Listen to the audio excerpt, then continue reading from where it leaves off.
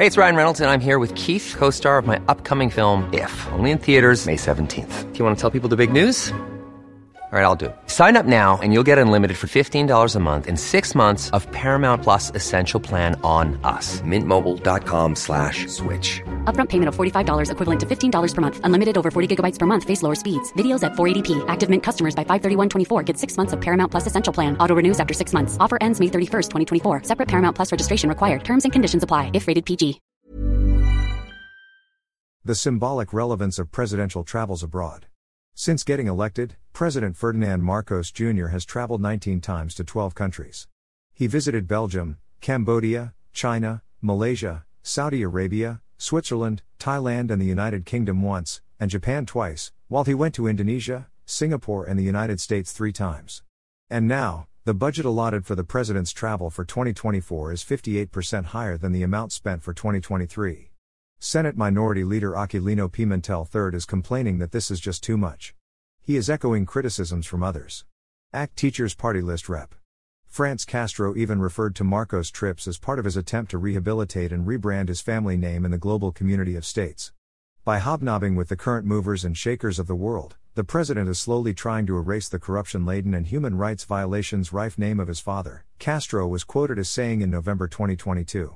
If there is a single trip that has earned so much ire not only from his critics, but even from ordinary citizens, it is the one where Marcos flew to Singapore unannounced to attend the 2022 Singapore Grand Prix in October of that year.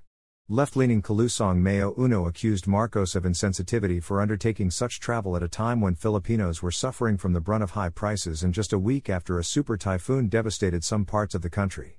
Renato Reyes, the Secretary General of Bayan, another left-leaning organization, took umbrage at the seeming secrecy of the travel and doubted if it could even be framed as an official visit. Personally, I would not have minded the president taking time off to savor his personal leisure as long as it was done not at the expense of taxpayers' monies. But this is just one trip. There were 18 more, and it behooves us to inquire whether such were misplaced and unjustified. Of the 18, 4 were state visits: Indonesia and Singapore in September 2022, China in January 2023, and Malaysia in July 2023. In 2023, 3 of his travels were considered official visits: the United States in April, the United Kingdom in May, and Saudi Arabia in October. A majority of the president's travels, a total of 11, were considered working visits, where he attended official meetings, conferences and summits. This included his attendance at the 77th General Assembly of the United Nations in New York, where he addressed the Assembly in September 2022. Also included were the number of occasions where he attended meetings in connection with the Association of Southeast Asian Nations, ASEAN, the ASEAN summits held in Cambodia in November 2022 and in Indonesia in May and in September 2023, the ASEAN European Union Commemorative Summit held in Belgium in December 2022, the ASEAN Gulf Cooperation Council Summit held in Saudi Arabia in October 2023, and the ASEAN Japan Friendship and Cooperation Commemorative Summit held in Japan in December 2023. The president also represented the country at the Asia-Pacific Economic Cooperation, APEC, Summit in Thailand in November 2022, the APEC Economic Leaders Meeting held in the U.S. in November 2023, and the World Economic Forum held in Switzerland in January 2023. While his visit to Singapore in September 2023 during his 66th birthday was the second time he attended the Grand Prix event, it became just a side event to his official visit to speak at the Milken Institute's Asian Summit.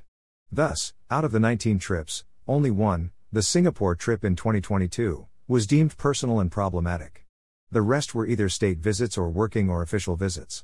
It is easy to criticize the president's travel as unnecessary. However, instead of a blanket condemnation, we should scrutinize why the president travels a lot.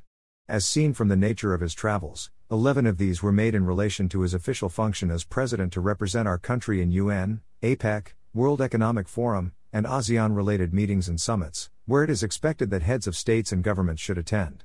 One of the duties of a president is to be a symbol that should rally citizens. In a globalized environment, this is no longer confined to within our national borders.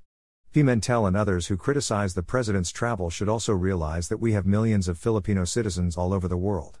We have a significant number who are part of that diasporic community. In fact, in 2022, there were approximately 1.963 million overseas Filipino workers, OFWs, scattered all over the world. This means roughly close to 2 out of 100 Filipinos, or 4 out of 100 Filipinos in the labor force, are working abroad. We send our OFWs to generate income for us. We are a country that exports our people.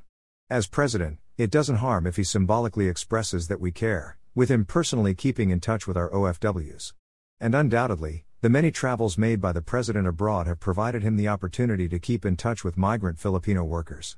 While this may not mean much to us who are with our families here in our country, this means a lot to our OFWs who leave theirs. We also are in a vulnerable position, with our dispute with China. Part of the role of the president is that he is the country's chief emissary and the architect of our foreign policy. A top-level visit to political allies helps build confidence and trust, and solidifies support.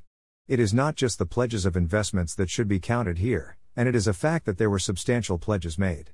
We should also value the larger symbolic meaning of building social capital with other countries as we fortify our alliances with them in the face of a threat. People should think beyond the bean counting, and talk less of the number but the strategic importance of these trips. In a globalized world, a president who always stays at home may not be doing us any good.